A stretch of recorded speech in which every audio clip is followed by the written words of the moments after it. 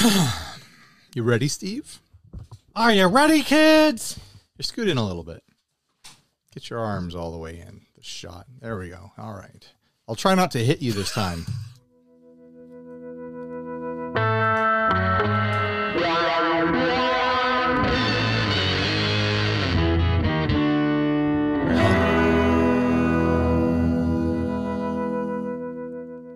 Hey everyone, I'm Ryan. And I'm Steve, and this is 60 Cycle Hum, the guitar buying. Have you bought a guitar lately?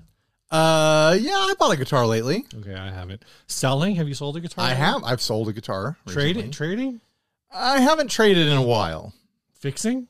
Yeah, I fixed a guitar. I adjusted a truss rod yesterday. Oh, breaking. Have you broken any? Always. I'm always breaking guitars. For modding? Modding, yeah, I've been obviously. modding. Yeah. I'm starting to get the sense that you're not doing as much as I am, Steve. Reviewing? Yeah, I've been doing reviewing. Obviously reviewing. Yeah, demoing is what I call it. Yeah. Buying, selling, trading, fixing, modding, breaking, reviewing, playing. Obviously, I have been playing. I played guitar last week too. I have been playing. And now we're gonna podcast. Oh, we're podcasting. Woo! So someone on a video today was like, "Oh, Ryan's been practicing." Like, no, I'm just better at editing now. And I was like, it doesn't matter if I practice. I don't seem to get any better. And they're like, "What? You learned drums in 30 days?" Like, but I started from zero. Yeah. I can start from zero on something. I'm well past zero on guitar, and the place You're almost all the way to one. the place where I'm at on guitar, I can't seem to progress out of it. I don't. Right. I do practice. I'll take like lessons online and stuff like that, and I'll learn songs and I learn all this stuff, and then the next morning, I come down to the garage and I turn on the camera and it all just disappears. And I'm just back to playing safety riffs. You know, when you think about it, and especially like the safety riff thing, right? Like, I have to imagine that like you think about things as like, like you just said, like you practice it and then you come in and the next day you're like, oh crap, I don't remember any of it. But you think about like when you're songwriting. Right. Well, songwriting is totally different. Well, it is, but it's not, right? But like when you're songwriting. It is, but it's not. Well, where I'm going with it is, Sure. where it's less different, in my opinion, is that when you are writing a song, like, yeah, maybe you wrote it in one night, but how many times are you going to practice that with your band before you're like, okay, we should perform this now? Right. So I think that's kind of like, that's a part of practicing that, like, I know I struggle with.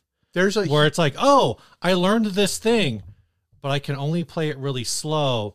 And it's getting through that process of like I said, like when you write a song with a band, you might practice it for 2 months before.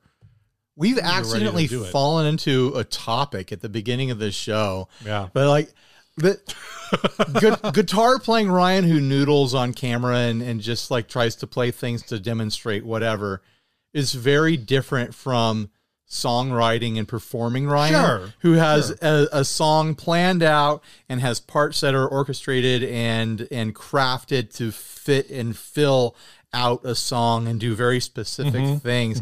Like noodling Ryan sucks at guitar. I watched a song Ryan, like band Ryan, is just fine because it's the stuff that's been rehearsed over and over and over again. Dinosaur Ghost is pretty solid. All right. Everyone else in your band is really solid. No, they're all better than me for sure. They're much better musicians than me. What I was gonna say, but then you like continued to go, is I watched this video this week by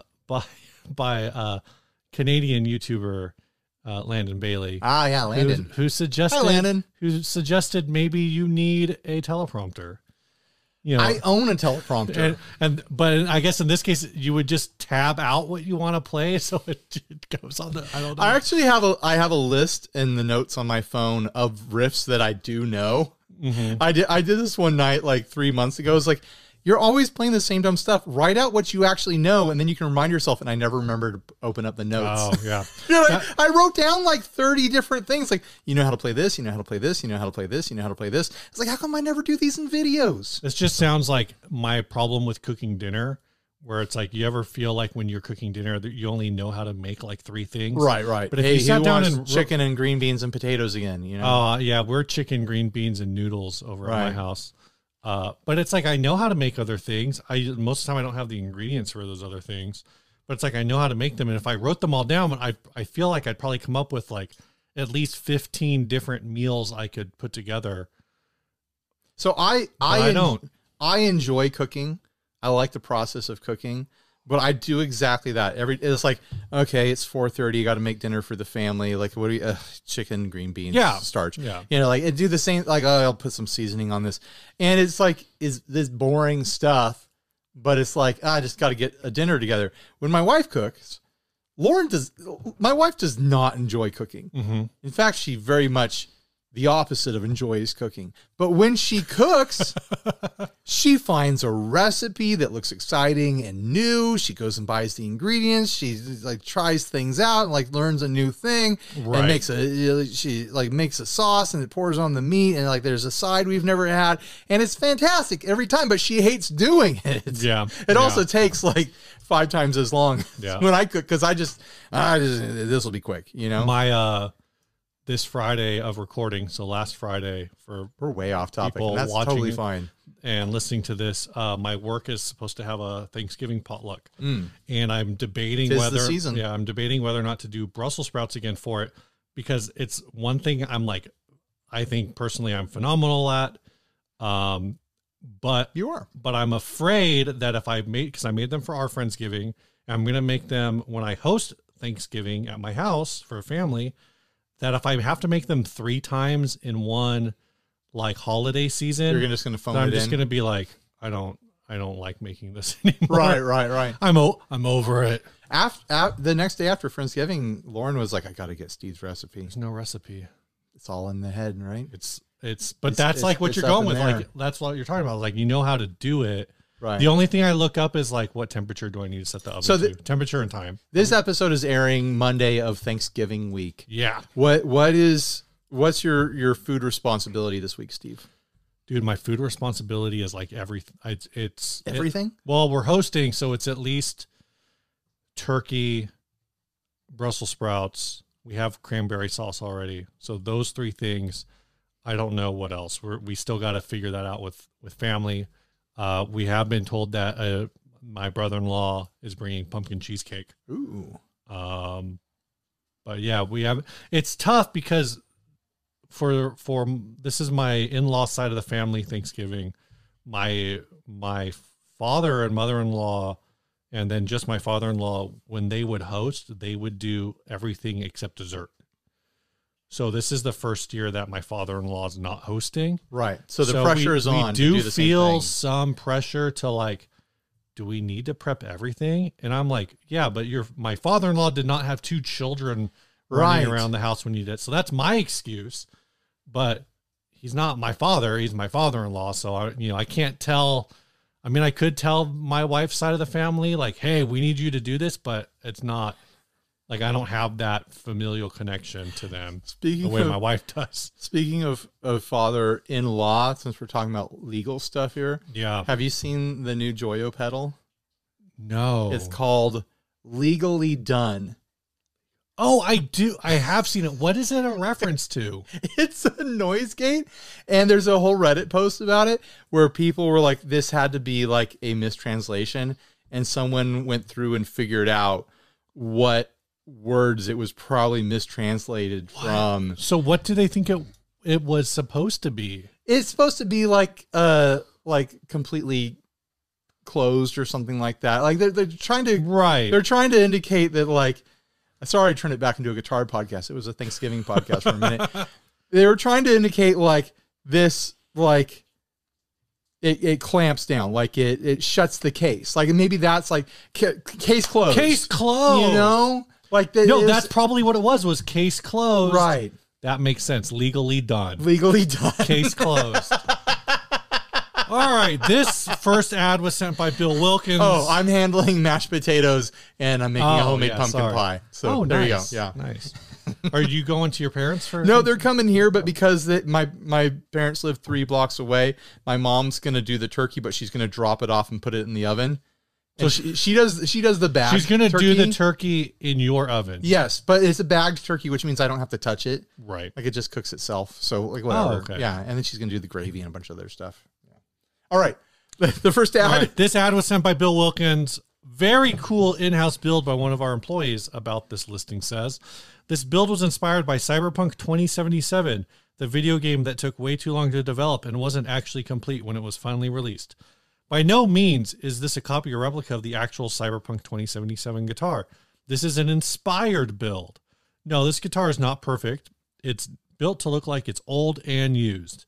If you know what a relic is, then you absolutely know what you are looking at. If you're on Reverb and you don't know what a relic is, I mean, all right, there are imperfections here and there, but it's a playable guitar that is tuned and ready to play.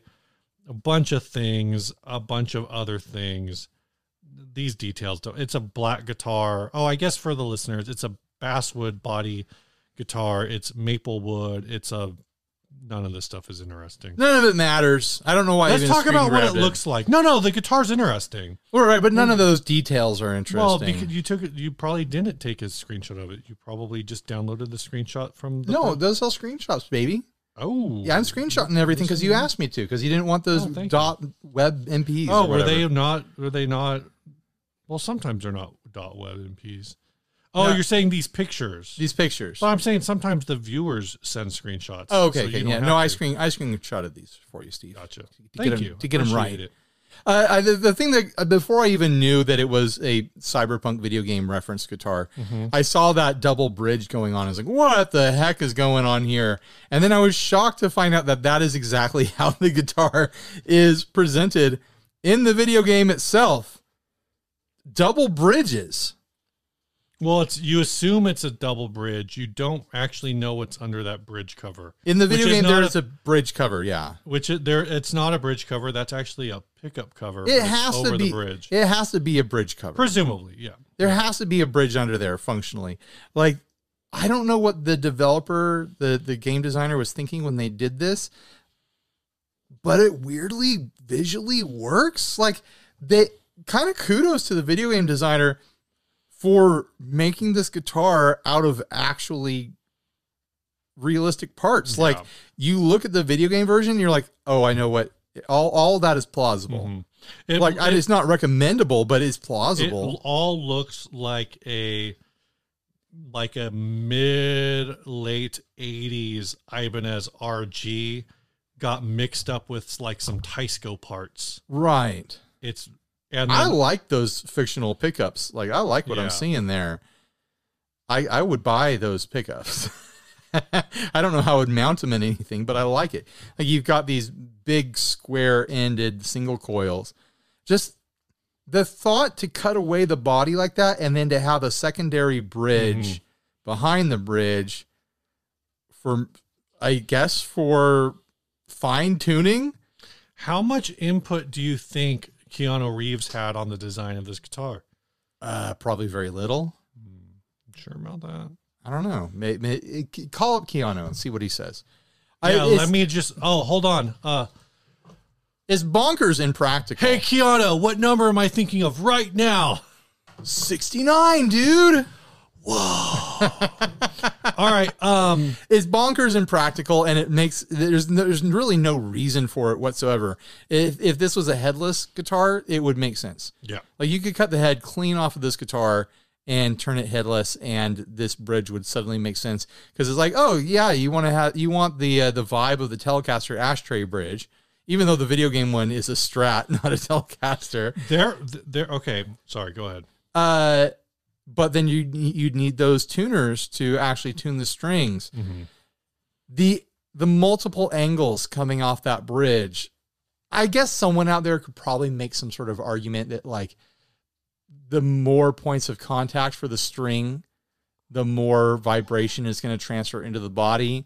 But I just see pinch points, and I just see places where the string is being stressed and is more likely to snap. Oh, yeah. No, because you got one bend coming out the back of the Telecaster bridge, another bend going around those string trees, and then they're going into the final bridge at an angle, supplying another bend. There are 3 additional bends here that this string does not need. No, it's not.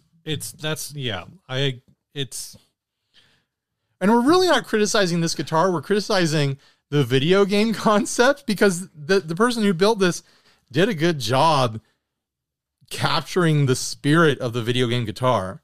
Yeah, I really like I pretty much like every appointment added in the attempt to recreate this. They grabbed stickers that kind of look like, stickers that they probably had collected over actually, some of them are stickers that look a lot like the stickers from the game guitar. No, it looks legit. Maybe most of them are. The only one I can really tell is a 1-to-1 is this one that's the Dead Punk sticker.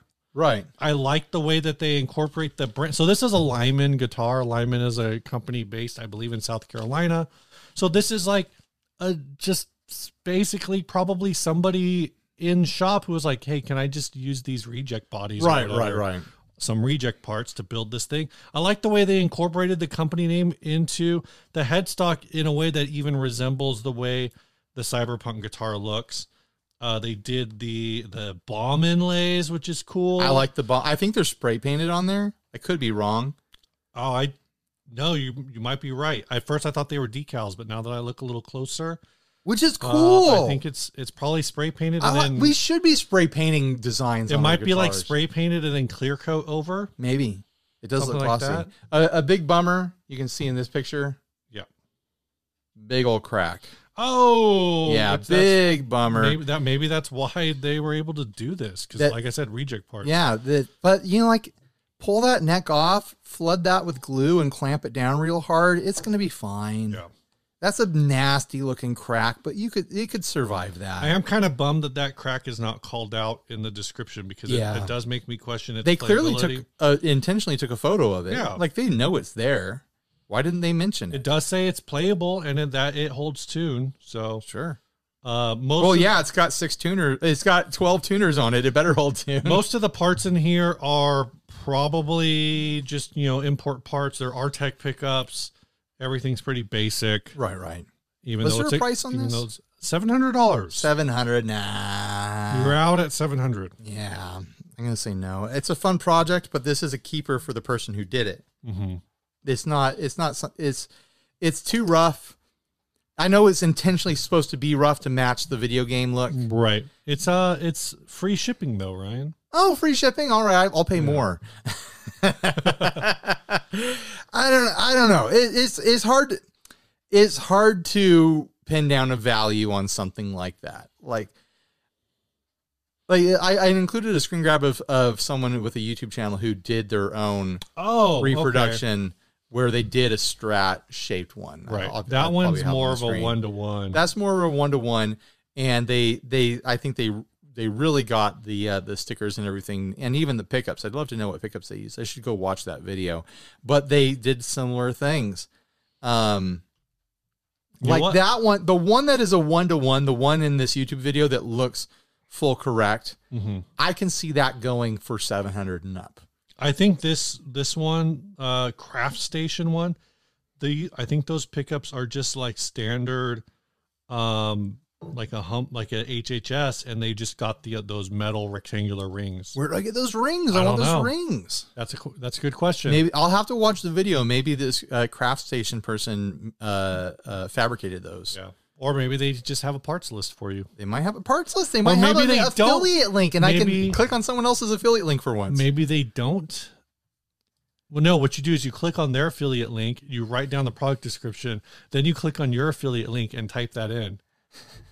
I'll make my own affiliate link off of their affiliate link, and we'll do double affiliate links. That's not how this stuff works. No, that's literally, not the double affiliate link thing, but I bought a roasting pan this week. Sorry, I'm derailing back to Thanksgiving talk.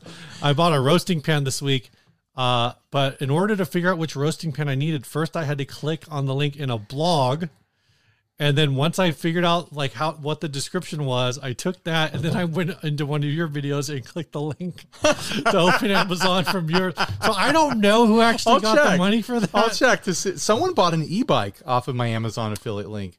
It wasn't me. Yes, but, yesterday I think, or like 2 days ago. Pelotons are on sale. I don't know if that might not be through. Go buy up a bunch of Pelotons on my affiliate links. Oh yeah, that someone bought like a $450 e-bike, and I got like a $20 commission on it. Like that's how that stuff breaks down. How do you? What else? But yeah, I think that 1-to-1 that this channel made. Yeah, that's going to command north of $700. This one that's like, oh, we had a Telecaster around, and so we did this project to make it in that vein, and there's a massive crack in the heel of the neck. Yeah, I'm not sold on what you're trying to charge. The Cyberpunk one is supposed to have a Floyd style tension string, and this guy does not have that takes it from an A to an F. Yeah, complete fail. It's not like you can just buy that part. Nope. I don't know. I'm not seeing it in this little model here. Oh, there it is. It's black though. It's black in the model. But also the one in the model has a bent neck. Maybe that's why the Telecaster one has a broken neck. It's because they're trying to bend the neck. No, but go to the picture before that. Go to screen grab 13.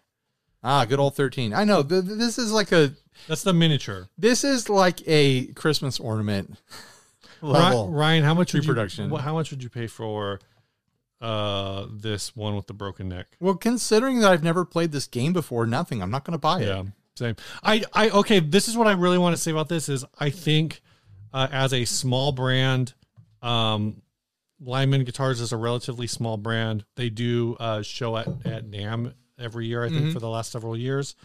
I wonder if we'll see this there. I like this as a concept of like a small shop that's like, yeah, we've got some like parts that were damaged in shipping or whatever. So anyone want to just build a project? It's a good proof of concept. Like it's a good like, hey, let's see what we can do. Like we got these parts. Like let's rough it out and see if we can nail this look. And for the most part, they did. Like it's a Telecaster, not a Strat, but other than that, they did a really good job of capturing that vibe. So I don't know. I'm not going to pay $700, but I don't know. Are there Cyberpunk players out there who are excited enough to buy that guitar for $700? Let us know in the comment section. Ready to do some business, Steve? Let's do a business. Yay, business time. Right now, it's everything right now. Right now in the upper tiers of the Patreon, we're doing a Secret Santa. That's one of the perks of joining us on Patreon. We had to limit the tiers, but if you want to support the show, whether at the $1 level or the $21 level or whatever, head on over to patreon.com/60cyclehumcast, where for as little as $1 a month, you can support the show like these folks have. We have new? We do have some new. Elliot Orme, Andrew Fiorella, and Ben O'Neill at the $1 level. At the $5 level, the Noble Kind. Don't know who that is, but the Noble Kind. Thank you for your support. And at the $10 level, Shane Cole and Derek Arnold. So, more than one? More than one. Incredible, guys. So thank you. Everyone who supports the show, the money you guys send in through the Patreon, they make the Patreon videos like that West Creek guitar video. Yeah. They pay for expenses on trips, like we'll be going to NAMM in a couple months. Yep. They pay for things that we need to buy, like lights and fun little merch things here and there, like stickers. There's services that we have to pay for to host the podcast and things like that. Yeah. And oh no, we're not anymore. Well, there's services that we have to pay for to do other things like Google Drive. Pay for Google Drive. I pay for TubeBuddy. It helps me manage video things and stuff like that. There's a lot of little things that, you know how it is. You pay $10 a month for a dozen different things and it all adds up. Like there's a bunch of stuff that has gotten us over the years that we have to pay for. But I did balance our books. Last week I had said that we were in the red. We're back in the black. Woo! AC/DC style. You hit the sack? I always get that song mixed up with Men in Black. But looking at the books, we do have to be careful until after NAMM, because it's like if everything stays on track in a predictable way, we will have enough money for NAMM. But if we spend extra and go over and I buy extra stuff, then we will be in the red again. So but it's not a huge deal. Because we'll make all that money back because we're not going to spend money on anything again for months after NAMM. But coming up to NAMM, we're going to try to penny pinch a little bit through Christmas. So what I'm hearing is I should not be sending you a reimbursement for the silver Klon that I just bought. Actually, after all the $5,000, the Adventurers Club stuff, we probably will be a little bit in the red. That's fine. It'll be fine. It'll be we're going to survive. Thank you for everyone who's joined on. Thank you for everyone who will join on to support the content creation we do over here. If everyone just stopped supporting us, we would find a way to do it. It would be different. Yeah. But we would find a way to do what we do. The way that we would do it is we would probably push a lot harder for folks to jump on, just like Chase Bliss has. Yeah, we get more sponsors. The Preamp Mark II Automaton, they are one of the sponsors of this show. Look at this thing, Steve. Look at this. What other pedal company makes stuff like this? Don't say. There's no other pedal company. There are no other pedals, and this is a collaboration with Benson, who makes great amps and drive pedals and whatnot. What are you doing? I'm going to see if I can get this thing moving here.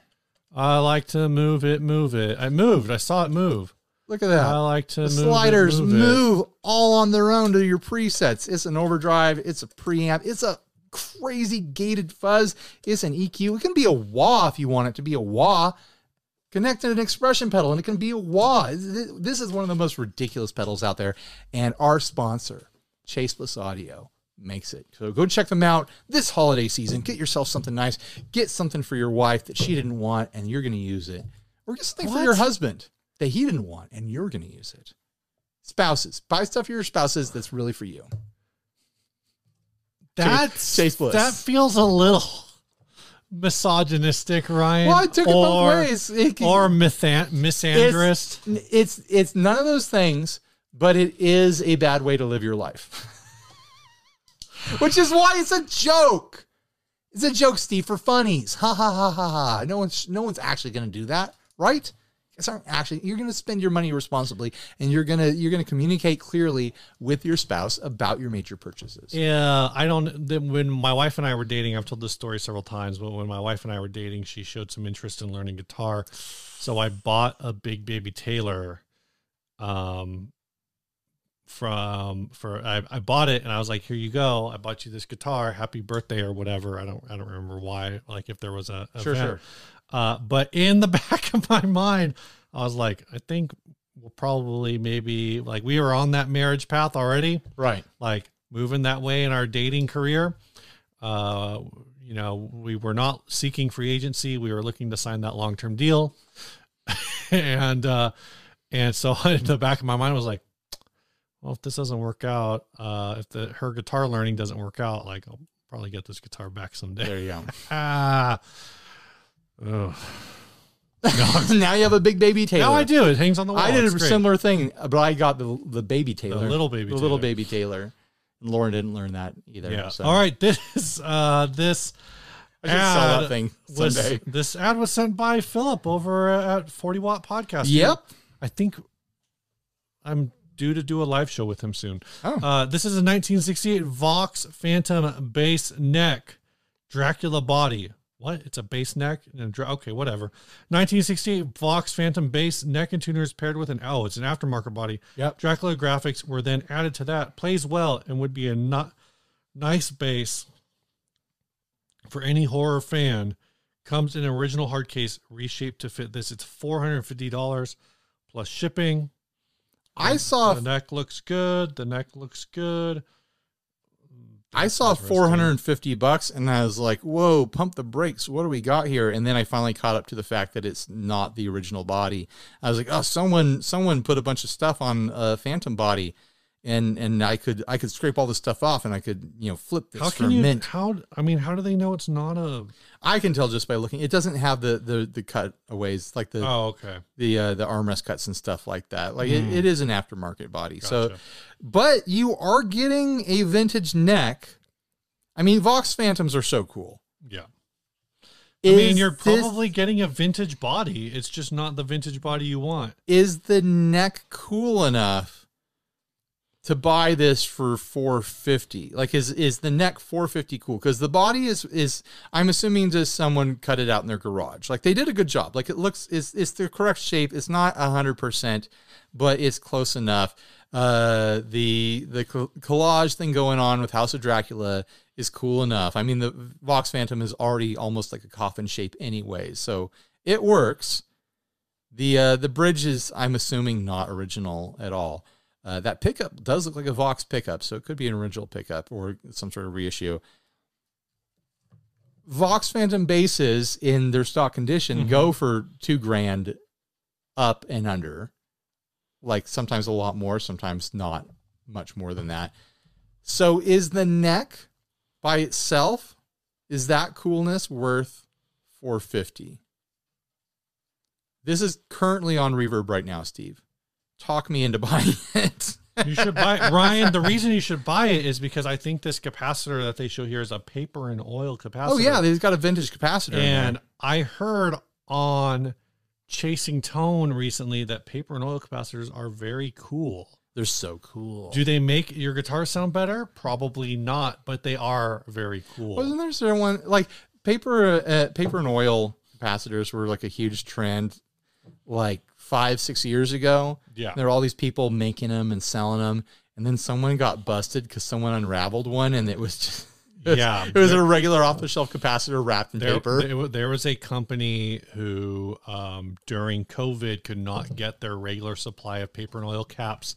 So instead of just discontinuing the product and saying, "Hey, sorry, we're out," they like wrapped in orange drop. Yeah, they were like rewrapping paper and tape.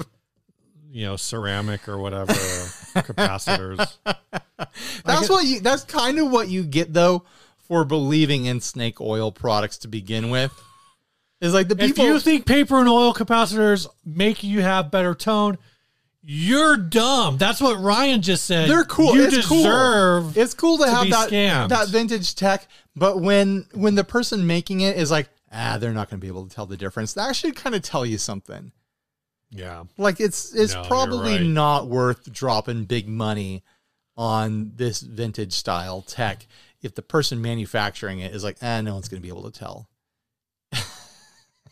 It is cool though. It's a cool vibe. How much did you say a Vox Phantom bass normally goes like for? $2,000 and up. Really? Yeah. Wow. In good condition. Vox Phantom bass. Is that a Vox Phantom 4? These are there's a teardrop. Yes, 1700. Yeah. This pickup looks like a Phantom. It might be aftermarket though. Like in some ways the poles look really clean on it. So I'm not gonna assume that I know. There it is, 450. Very good. It's still on Reverb. I think if I played bass, this would be pretty tempting to me. There is somebody in Sweden that is trying to sell a 1970 Vox Phantom bass neck that's been refinished. Wow. For $1,000. Somebody's trying to sell a Vox Skybolt Sidewinder bass tuner for $75. This is $450 for the neck, and the neck it might need a refret. It's got the flat fret thing going on, but that's just like vintage style frets anyway. I was going to say, it might just be that style. And for bass, like who cares? Like, it's probably super cool and vibey. Oh, these tuners are different than... I think that's a different style tuner than the $75 one. Yeah, Ryan, you should totally buy this. I don't need it, but I want it, but I'll never use it is the thing. I'll never use it for anything. You don't know that. I do know that. I'm never going to play bass in a project. What about... And I have technically 2 basses, but one is a bass 6. What about when you do the like Doom Fuzz thing and you need a bass? And you're like, then I'll use the bass 6, or I'll use the Dano, or I'll use one of my baritones. But you could be using bass. I know. If I was gonna be a bassist in a band, I would be looking at this pretty hard right now. I think someone else should check it out. If it sucks, I'm sorry. If you buy it and it sucks, I'm so sorry. I didn't mean to push you into a purchase that's not cool or good. But if you do buy it, let us know. If someone in this audience buys this, I want to know about it. Let us know in the comments. Yeah, if it sucks or not. Ryan, gotta write a number down. Okay. That way I know when we started. What's new, Ryan? Let me tell you what's new. I'm going to tell you what's new. You tell me what's new, then I got a what's new. Friend of the show. All right. Friend of me. I like how this is going. Enemy of you. Oh, yeah. Andy over at the Guitar Geek hit 100,000 subs. Congratulations, Andy. You are... Ooh. Where is it? There it is.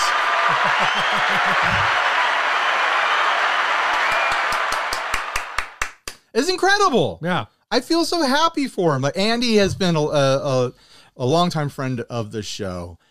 He's been with us watching basically from the beginning. I got to meet him when we had just hit 20,000 subs.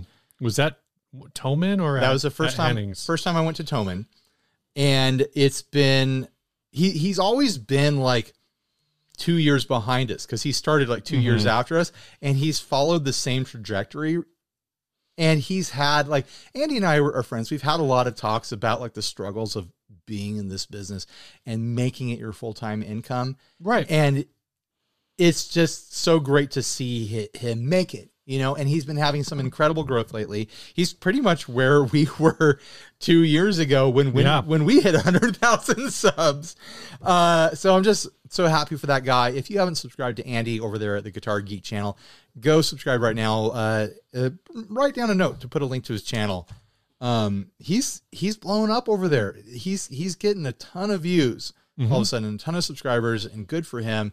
I hope that this puts a lot of wind in his sails and keeps him going for a long time. So it's significant. Like, it's super cool. I was talking to him about it. It's like, it's really fun to hit that 100K subscriber mark. Yeah. Because in this scene, in the guitar YouTuber scene, it's very, very, very rare to get to the next milestone, which is 1 million subs. Like Rhett Scholl is probably going to hit it. A few others have hit it. Most of us, it'll be 20, 30 years if this channel is still around. Yeah. Till we hit 1 million subs. So it's almost a little bit deflating when you hit 100K. It's like, yeah, I did it. You just need to start. That's the only milestone I'm ever going to hit. And like reality starts to flood in, you know. We just need to come up with some like really creative ways to collab with like, you know, Rick Beato. Rosanna Poncino, like go up there to Rosanna Poncino's house and like she can bake. Does she? I don't think she does. I don't know if she still does the baking thing, but she can bake while you like, she'll bake a cake and you can build a guitar. They'll make a cake guitar. I just, you know, you can both talk shit about Mr. Beast. I don't know who this person is, but sure. She's a YouTuber. Whatever that is, sure, I'm down for it.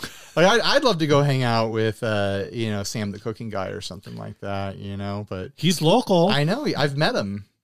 Well, did you pitch having him on your show? I hinted that could be a thing and he wasn't having it. So he doesn't care. He did comment on a video.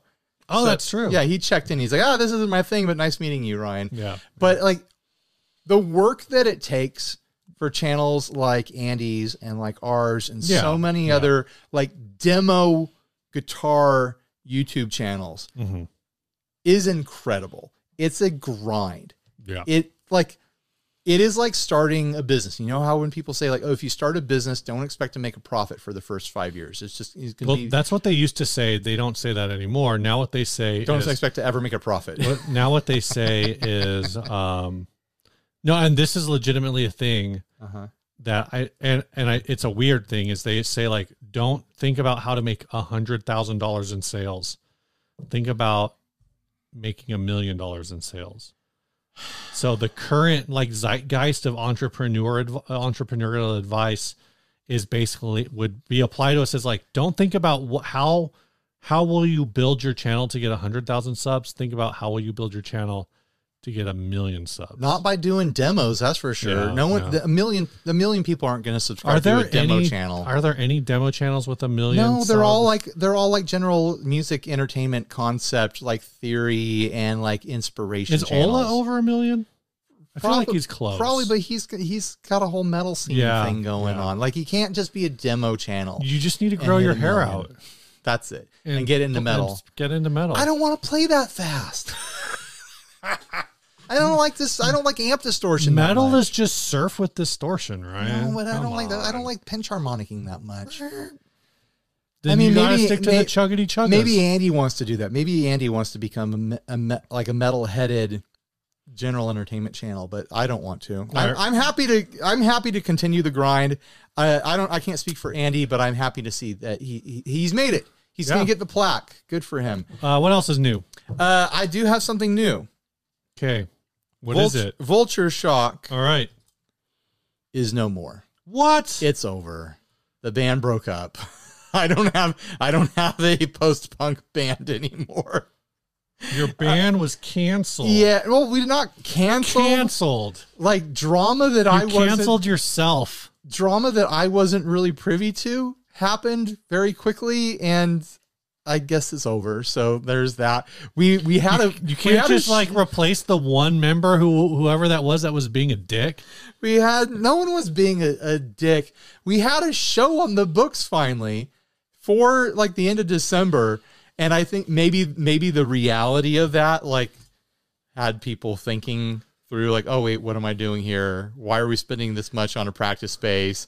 What, like, should we be playing a lot more? Like, there were all these ideas floating around that I think contributed to some heads butting. I mean, the paying for the practice space, I can see how, like, coming into the holiday season, that's tough, but this close to the first show, I know. Even if it's a one and done, we had like a dozen songs, and like 8 of them were like ready to get. Look, if they're written down, just let me know what instrument you need me to play.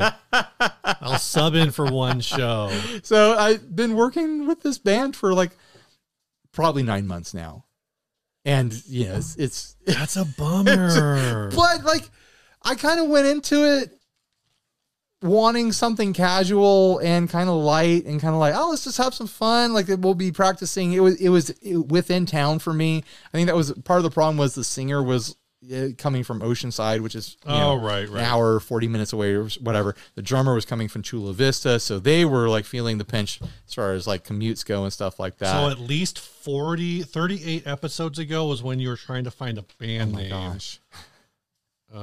It's been almost a year. It's been almost a year, because it was wintertime when I went to the first practice. It was like February or March or something like that. But yeah, I had to go to the practice space yesterday and pick up all my gear and haul it all home. So there it is. That's the end of that story. I had a great time. Had a lot of fun playing, working on some songs, writing some songs, getting real loud. I actually already hit up another Craigslist ad. I'm going to go check out to see if I gel with another band this Saturday. So we'll see how that goes.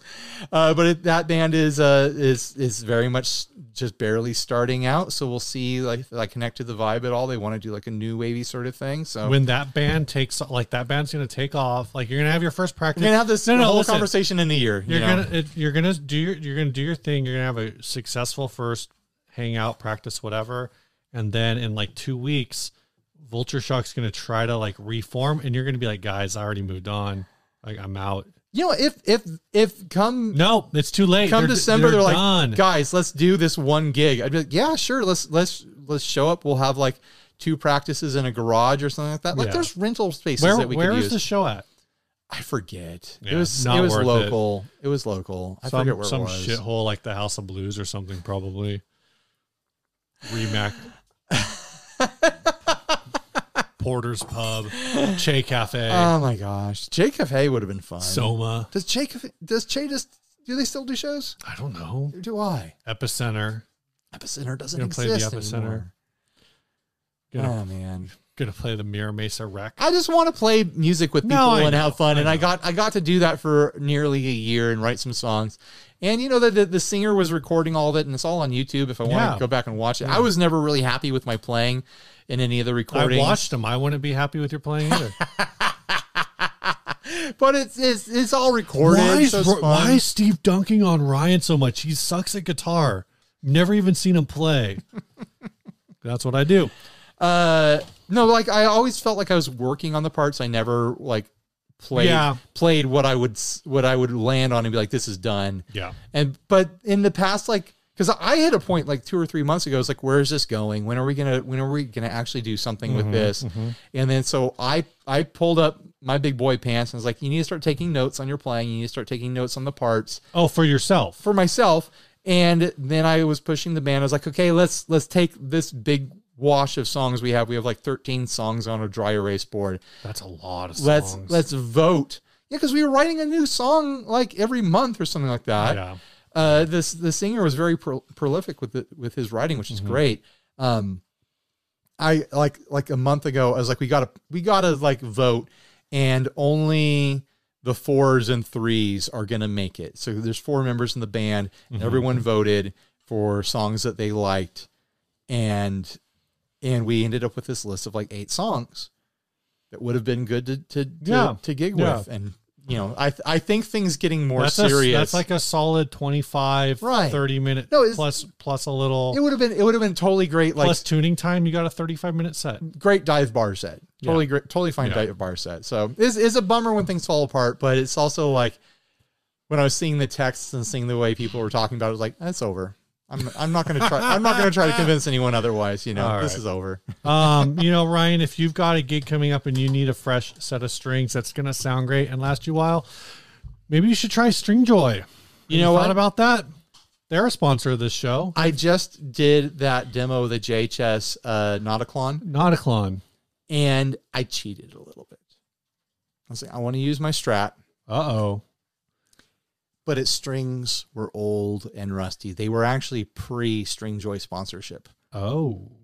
And so I cheated. I made the video sound better by swapping out the strings. For Stringjoy? And putting that very style set, a 10.5 to 50 set from Stringjoy, coded. How is that cheating? On the Strat. Explain to me. It's cheating because it made the guitar sound better. Oh, yeah. I have to come clean. I have to be honest with you guys. I cheated. I did watch that demo, and I did think, wow, this Ryan's guitar sounds better than it usually does. He must be using Stringjoy strings. That's exactly what I did, Steve. You found me out. Wow. You've exposed my web of lies. If you want your guitar to sound just like Ryan's guitar sounded in the JHS Nauticlon video, check out our link below that will take you to the Stringjoy website, and use code HUM at checkout. Ryan, there was big news. Tell me the big news, in the Steve. guitar world this week. Yeah. I can't wait to spend as much time as possible talking about this very serious thing. 6 days ago, as of this recording. Yeah, we record on a Wednesday. 10 days ago, by the time this episode hits y'all's ear holes, Slash left Marshall. Oh my gosh. And then 2 days ago, which is 6 days from the time this episode dropped. Just kidding. He didn't leave Marshall. Turns out you can work with 2 companies at once, and it's not a big deal as long as you clear it with your boss ahead of time. So when this news dropped and all these articles were floating around and everyone was reposting, Slash is leaving Marshall, blah, blah, blah, and all these people commenting on this. My takeaway on that, my hot take is, who fucking cares? Damn. The fact that this is news at all, even if he did completely leave Marshall and said, hi everyone, I'm Slash. I've decided to never play Marshall amplifiers ever again. I would not care at all. It does not matter one tiny little bit. And I enjoy Guns N' Roses just as much as anyone else. I'm not a super fan or anything like that. I enjoy... Then you don't enjoy them as much as everyone else, because everyone else is a super fan. I'm the only non-Guns N' Roses super fan on the planet. But I think it's dumb to care this much about one person using one amplifier brand. Yeah.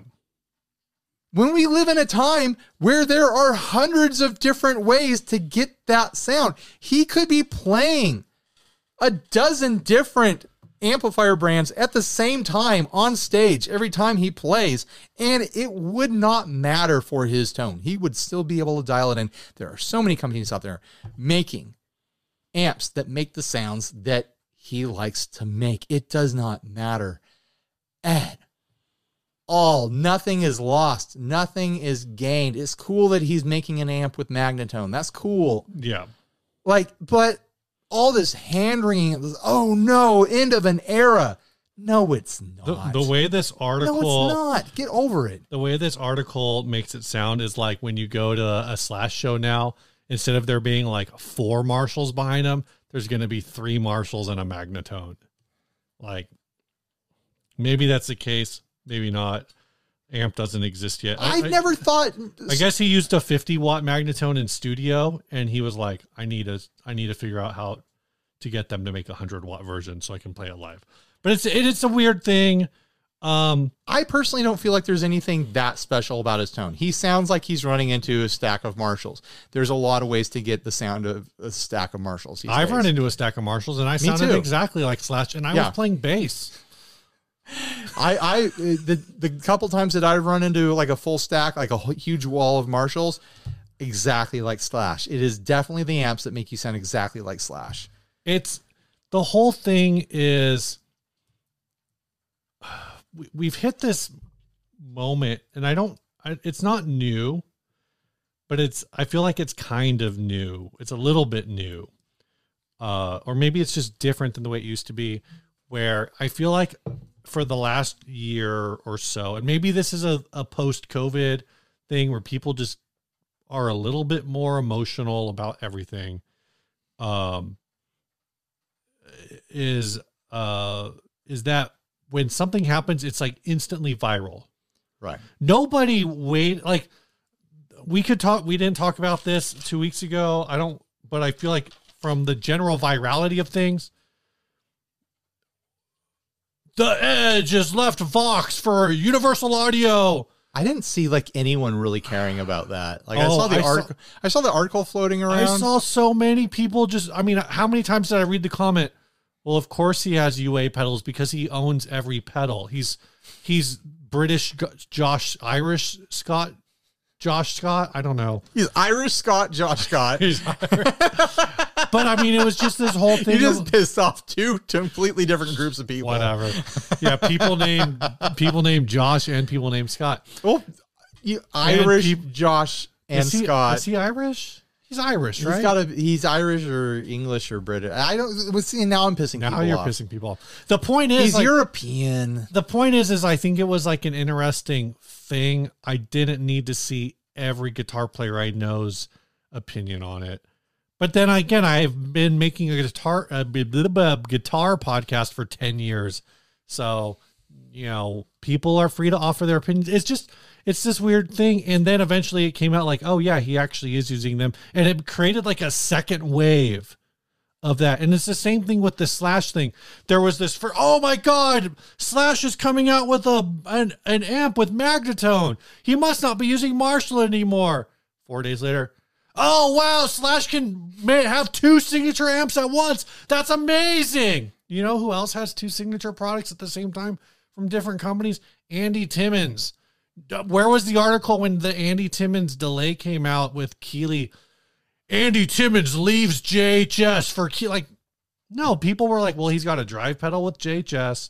He's got a delay. Is it a delay? The Halo? I think it's. I look at the way that people have reacted to the Slash thing I didn't see it, but apparently you saw the Edge thing.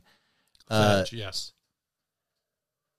It's a gross symptom of this like classic rock hero worship nonsense that has been dragging down guitar culture for decades now. Like we can't advance, we can't progress because everything is like, well, does he have a stack of Marshalls or not? Like who cares? Who cares? Let's talk about other stuff. Let's care about other stuff. Like it's infinitely more interesting to me if Slash changed amps all the time. Like I'd be way more interested in hearing what Slash sounds like through a twin reverb, with a Stratocaster. I don't like this. Boring. It's boring to use the same amps for your entire life. Ryan, did you know that Slash's Les Paul on Appetite for Destruction wasn't even a Gibson? Yeah, everyone knows that. But Ryan, did you know that? I know that. I read it in an article. Yeah, I know. And then we've all read it in articles. Then I reposted it. Right. It's. So everyone else could know. Slash exists. He hasn't existed as a guitarist in decades. He exists as a walking piece of trivia. Right. That to sell products. Like that's it. He was in Guns N' Roses and he used his, I mean, I don't want to say he used his fame from Guns N' Roses. It's not like it's undeserved. Like, right. No, he was an inspirational guitar player. He continues to be an inspirational guitar player, whether you prefer Guns N' Roses or I have nothing against Slash. The thing I have against is people who cared at all about his amps. Okay, I never thought about this, right? I've never thought about it in this context, but I've thought about this in Imagine in if other Slash contexts. went full satellite. Just that'd be stacks dope. of satellite amps wrapped in colorful Tolex. Is that typically I think because of the space that we exist in, when I first started hearing the term parasocial relationship, it was always in the context of like podcast or influencer culture. All right. And that sounds serious. Right. No, I mean, it's a conversation. So the idea about parasocial relationship is where you feel like you're connected to somebody that maybe you are slightly connected to because they left a comment, you left a comment on their video and they responded. Maybe you've messaged them a few times, whatever. But it's also turns into like, sometimes it can be like that you identify with a character in a TV show and then that character gets canceled and you're really bummed out about it. And I hadn't thought about it in this context before, but I think there are a lot of people who, whether or not they've also thought about it, have formed parasocial relationships with like musicians. Sure. And in turn, it's like part of that relationship is I associate, in this case, Slash, with a formative period in my life where Slash was playing Les Pauls and Marshalls. And so in your head, whether or not you want to frame it this way, it's like Slash and I and a wall of Marshall stacks are friends. Right. And now that if Slash no longer is using Marshall stacks, our friendship is in trouble. I don't know if I can be friends with Slash and Magnatone stacks. Right. Like, it feels like a weird personal transition for people who have never met him and have never owned his amps. Right. And I think that's like a big thing. Is it newsworthy? I would say that if Slash were to leave Marshall, it would be newsworthy, but I think there is a lot of overreaction in part of that. Sure, it's newsworthy, but caring about it exactly is over the top. To like the level that I felt in some of the comments I was reading, it was like, his tone will never be the same. It's like, this man, like, yeah, because the secret recipe inside a Marshall amplifier, no one's cracked that code yet.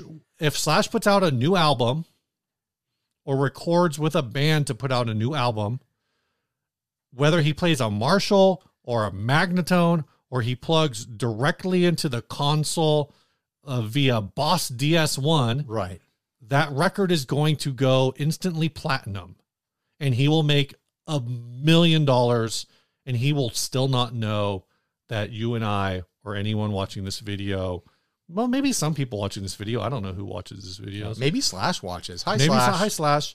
But more, more than likely, he's not going to know anybody who's sharing the Music Radar article on Slash is breaking up with Marshall. Like, he's not going to know any of those people. Right. And so it's this big thing. And I do wonder if that is the framework that maybe makes people caring about this feel a little more relatable for me, is thinking about these reactions as somebody's parasocial relationship is crumbling in their hands, and it was an important relationship. Right. To them.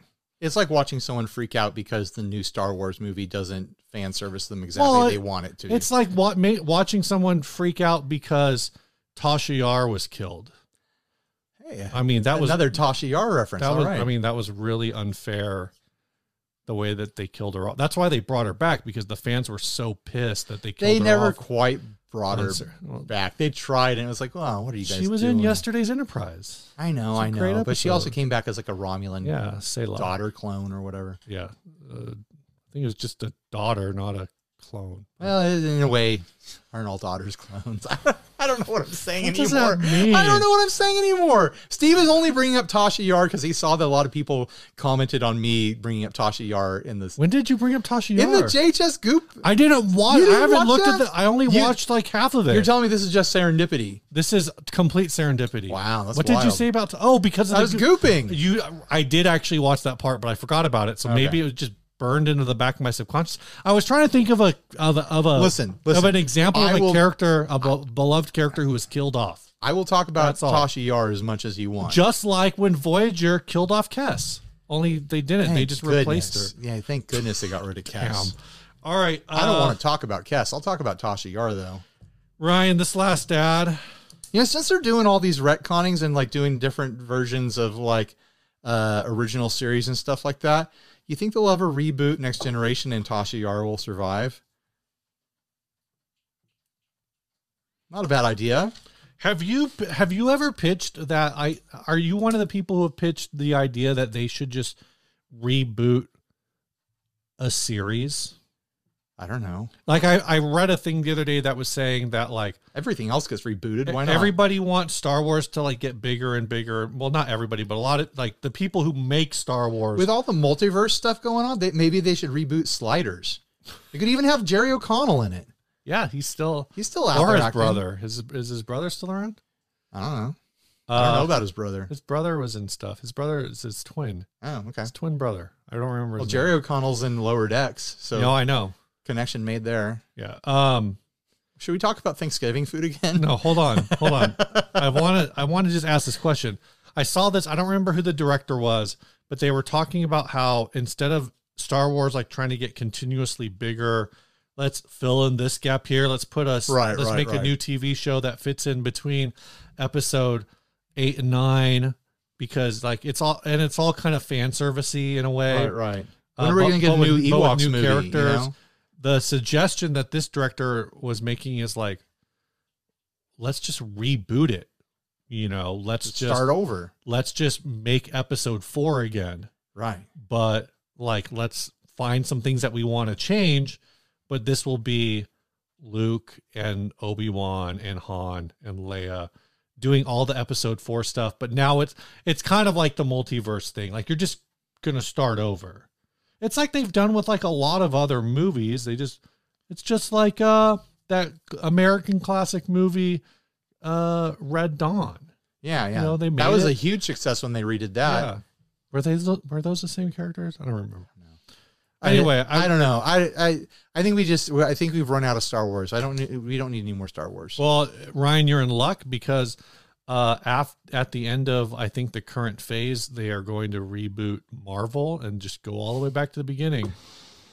And Robert Downey Jr. will start as old Tony Stark in the new Iron Man. I'm so exhausted by Marvel. I don't want there to be any more Marvel. Can we have like a decade of new stuff? We've lost complete track of time because it's like, yeah. Everything has just been the old stuff for decades now. Can we have remember when there was new stuff? Can we have new stuff? Can we stop caring about Slash's AMPS and can we stop caring about Marvel movies and Star Wars movies and stuff? Can we please keep making new Star Trek? Because I like the new Star Trek. But everything else, can we have new stuff? Can we have like new culture, please? Can we have a new culture, please? The new Star Trek is really smart. And I think that's why it works. It is. And I think there's ways to make things. And also, like, you don't have to watch Discovery and Strange New World also, like, to understand Lower Decks. Star Trek. You do need to watch TNG, DS9, and Voyager. Star Trek always kind of operates with this little wink to the audience. Like, right. This could get canceled any moment. So let's just have some fun. Yeah. I do think, you know, one of the things that the 2023 summer blockbuster season was supposed to have taught us is that well-made blockbuster movies can still exist, like cinematic universe films. But then the running joke became how like I don't even care if it's movies. I just want new culture. Right. How the Barbie movie was like this big thing and it broke all these. Basically, it was Marvel without being Marvel, right? That's the whole thing. And then the running joke became like, so now, like the movie industry isn't going to learn, like, we just need to go back to writing good stories, and it doesn't really matter if the characters connect with something. Right. Though Barbie is clearly a throwback to a lot of people's childhoods. Instead, the running joke was like, so what's next is going to be like the Bratz movie and the Raggedy Ann movie, right, and Polly Pocket movie. And I mean, they already did the Lego movie. That was before Barbie. Lego movie was pretty great. Lego movie was pretty good. All right, Ryan, can we do this last ad? Yeah, let's do it. I tried to do this last ad, and then you started ranting about something. I don't even remember what it was because it was kind of dumb, probably. This is a semi-acoustic. Get into the comments. Let us know how we did. Yeah. I hope that you were able to finesse a bunch more money out of Marshall when they got scared and thought that you were leaving. Slash, we know you're good at guitar and you can probably promote the product, your new Magnetone, pretty good. I'm just saying, like, you should talk to Ryan about demoing one. Send me a demo unit. I'll suck on it. He'll play some surf music on it. Yeah. This ad was sent by Liam Barboza. This is a semi-acoustic SL custom semi-hollow body Epiphone Les Paul SL project guitar, carved teardrop guitar pick on the back face, single coil and humbucker pickup. Started the project wanting to reshape the body. The vision was white pick guard, new white and gold hardware, 2 white and gold rail humbuckers to replace the original single coil pickups. Just don't have the time or money to buy the hardware. That hardware is not included in the sale. I love that he tells us what his vision was and that he didn't achieve it. I don't have that. Otherwise, the car would be built and not for sale. Just to clarify, I'm looking for a price. $150. No, it's no one should pay $150 for this. Although, like, I wish that he would say in the description what he was trying to achieve with this. Like, he said what he wanted to do with the pickups, but what was he trying to achieve with the body? It looks like a train whistle. It totally looks like a train whistle. Like, you blow into the hole that's in between the pickups, and it makes a toot toot sound at the back. Yeah. He's taken a new slab of wood, mm-hmm. and he's sandwiched it onto the back in like this teardrop kind of like pick shape. There are sound holes in the back around the edges of this new piece of wood. Yeah. And then there's also a sound hole in the front of the guitar coming out like almost like a coin slot. Yeah. I'm assuming the thinking was it would like project up towards the player. But it looks like fairly slick woodworking going on here. I just want to know why. I want to know what he was thinking. I want to know what his plan was. It seems like he was trying to turn it into an acoustic guitar somehow. Ryan, his plan was white pick guard, right, new white and gold hardware, right. 2 white and gold rail humbuckers. But he never bought those parts, and they're not included with the purchase. Yeah. Okay. Because everyone looking at this is like, it doesn't look finished. I wonder if he's going to include the parts that he planned to put on there, but he didn't buy. No, everyone wants to know about this crazy woodworking that he did and why he did it, but he's not going to tell. This is why he's telling you this, because he's probably in some local Facebook groups, like guitar Facebook groups. Oh, this is in Ottawa, Ontario, Canada. But the reason he's telling you this is because he wants you to finish the project and then post the pictures on local Facebook guitar groups. And you can be like, oh man, that was it. He did it. Now what you should no. Okay. So one thing I'll say, if this is 150 Canadian dollars, this is only like $110. Right. Still probably not worth it, but maybe after a little more shipping, reasonable. Steve, this thing's going to be. I'm saying if you were local, $300. That being said, I don't know, man. This is a super. It's weird, but it's also like the woodworking is really clean. I want to know. I want him to say what he was trying to do. All right, this is what needs to happen to this guitar. Okay, tell me, Steve. Super Rich Steve. Here we go. Turns his massive American USD fortune into a little bit of Canadian scratch. He heads north of the border. You sell a couple dozen bored apes. Yeah. A couple dozen. Yeah, got all What's a Bored Ape? Those NFTs that are worthless now. Kidding. They're not worthless. They're just worth a lot less. So they are worth less. He heads north of the border. He picks up Landon Bailey on his way because he might need a translator because sometimes back a super rich motorcycle. Canadian English to American English is a little confusing, so you need a translator. And I know Landon is pretty good at American English. Do you know what? And Spanish. He has a Spanish channel now. Interesting. But anyway, do you know what key Canadian guitarists like to play in? A. That's right, Steve. That's right. So he goes up there and he buys his guitar. He gives this man 150 Canadian dollars. And as he walks out of the driveway, he pulls out a kazoo. And he puts the kazoo up to this, what appears to be a sound hole. And he plays the kazoo into what appears to be a sound hole. And then he says, "It looks like a train whistle, but it sure as hell doesn't sound like one." And then he smashes a guitar in the driveway, pours a can of kerosene on top of it, lights the kerosene on fire. I think it's really weird that this person. Can you light kerosene on fire? There's like some you can fuel light that kerosene on fire. There's some fuel that it famously burns. Does not burn. Is it gasoline? Something doesn't burn. Well, yeah, everything has its ignition point. Right. You like the urban myth is that you can throw a lit cigarette into a bucket of gasoline. That's probably what I'm thinking of. Yeah, everything burns. Sure, but it's like it won't just burn if it's there. Right. Like you have to get it up to the right temperature for it to ignite. I think this guy is selling this because he did all this work and then he realized, oh yeah, this is an Epiphone SL and the frets are a roller coaster and it's not actually that fun to play and I should really just throw this thing off a bridge.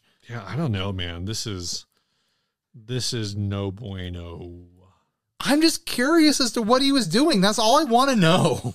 Well, like what was his goal? Is it all hollowed out now so like it feels like an acoustic? Like what did he do? Ryan, there is a name listed. You could look him up on Facebook. I'm not that curious. My social anxiety says no thank you, sir. So now we vote. We vote. The voting time is now. I mean, we got the Cyberpunk, we got the Phantom Bass, and we've got that Semi-Acoustic SL. It's a tough one, Steve. What are you leaning towards? I originally thought, Ryan, this is a no-brainer. It's the Cyberpunk 2077. But then I realized I had a lot of fun trying to convince you that you needed another bass. You got close. I'll say, like, when you said get it, I like the little spark in, like, that some gland in my body squeezed out dopamine. It was like, he said, get it. Get it. You're joining a new band. Maybe you need a bass for that band. No, I don't. I'm going to play guitar. I'm not going to play bass in a band. They claim they already have a bassist. So, all right. I don't need the bass. If I'm going to play bass in a band, it's going to be the bass 6. So you're voting for the Phantom Bass? No, I'm saying I'm not sure. But I think it's between those two for me. The Cyberpunk and the Phantom Bass? The Cyberpunk and the Phantom. The Phantom, we didn't even really talk about the fact that it's like Universal Monsters themed cover on it. Yeah, my plan was if I had that, I would strip it off and repaint it. Like there was not that I hate Universal Monsters. I don't. I think the fact that you said that and I did not challenge it on any level means that my vote has to be for the Cyberpunk 2077 inspired Telecaster guitar. Well, I'm going to go for the Phantom Bass. All right. Because I usually flip and you usually win. We're going to mix it up. You're going to flip and I'm going to win. All right. What side are you picking? Spin Doctors? Put me down for Chris. So if it is Chris, then it will be the Vox Phantom. All right. Do you usually let it hit the table? I land it in my hand and then I flip it on the back of my hand. Back of my hand. Yeah. It's Spin Doctors. You won. Oh, you picked Chris. I picked Chris. I won again. He won again. The flip always favors Cyberpunk. Steve. Cyberpunk gets it. Congratulations, Bill Wilkins. Tell us about the song, Steve. Sure thing. I was going to be like, sure thing, buddy. This was sent by Trust Club. All right. Hi, Ryan and Steve. Please find the MP3 attached for our song Friend to be played on the podcast off of our This Is Trust Club EP, which is out now and can be listened to on all online streaming /purchasing platforms. Gear points of interest are my pink supersonic / Mustang hybrid guitar that I made, which is the only guitar on the song. It was featured on the Home Builds episode a few months back. One of my favorite pedal ever, the Boss HF2 flanger, which you can hear all over the end of the track. That sounds terrifying. This song is just going to be... Many thanks for the previous support and plays on the podcast. It's always nice. Really appreciate it. It's always really appreciated and really nice to have a small part of my favorite podcast. Kind regards, Matt Good. Thanks, Matt Good, for sending this song in. Here we go. Oh, hold on. You got to get yourself connected, Steve. Rookie move. I don't want to go blind from the light that is reflected. What? I'm just saying you got to get yourself connected. What's that have to do with what? To the Bluetooth. You have to get yourself connected to what does it have to do with a light? You got to get yourself connected. You said something about a light. Yeah, I don't want to go blind from the light that is reflected, Steve. Get yourself connected.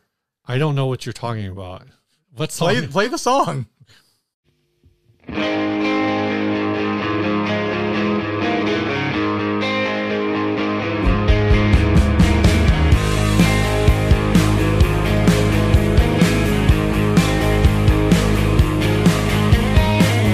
Stretching out on the front lawn, I've been waiting there for someone. Made no plans with anybody else. Why should I? Falling down like a leftover cigarette. I've been making a daisy coronet.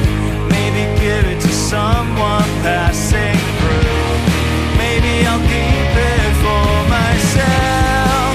I'm the friend I've always wanted. I'm the friend I've always needed. I'm the friend I've always wanted more than anything in life.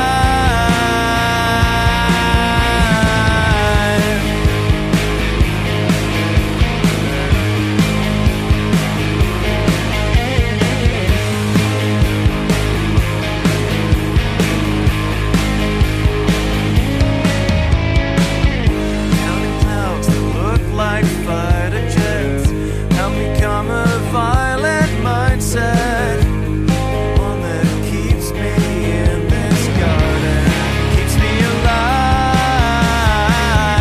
In the pond there's a reflection of my face, dark and handsome in the murky water. Maybe I should hire a portraiture. Maybe I'll make one for myself. I'm the friend I've always wanted. I'm the friend I've always needed. I'm the friend I've always wanted more than anything in life.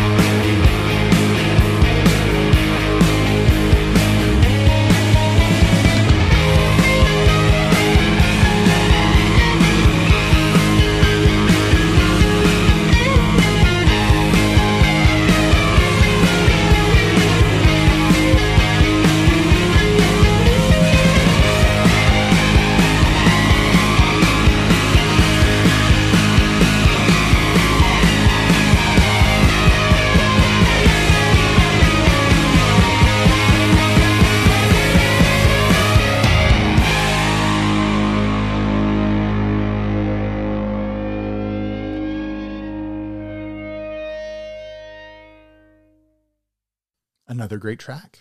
Fantastic. I really enjoyed that flanger there at the end. That is chock full of flanges.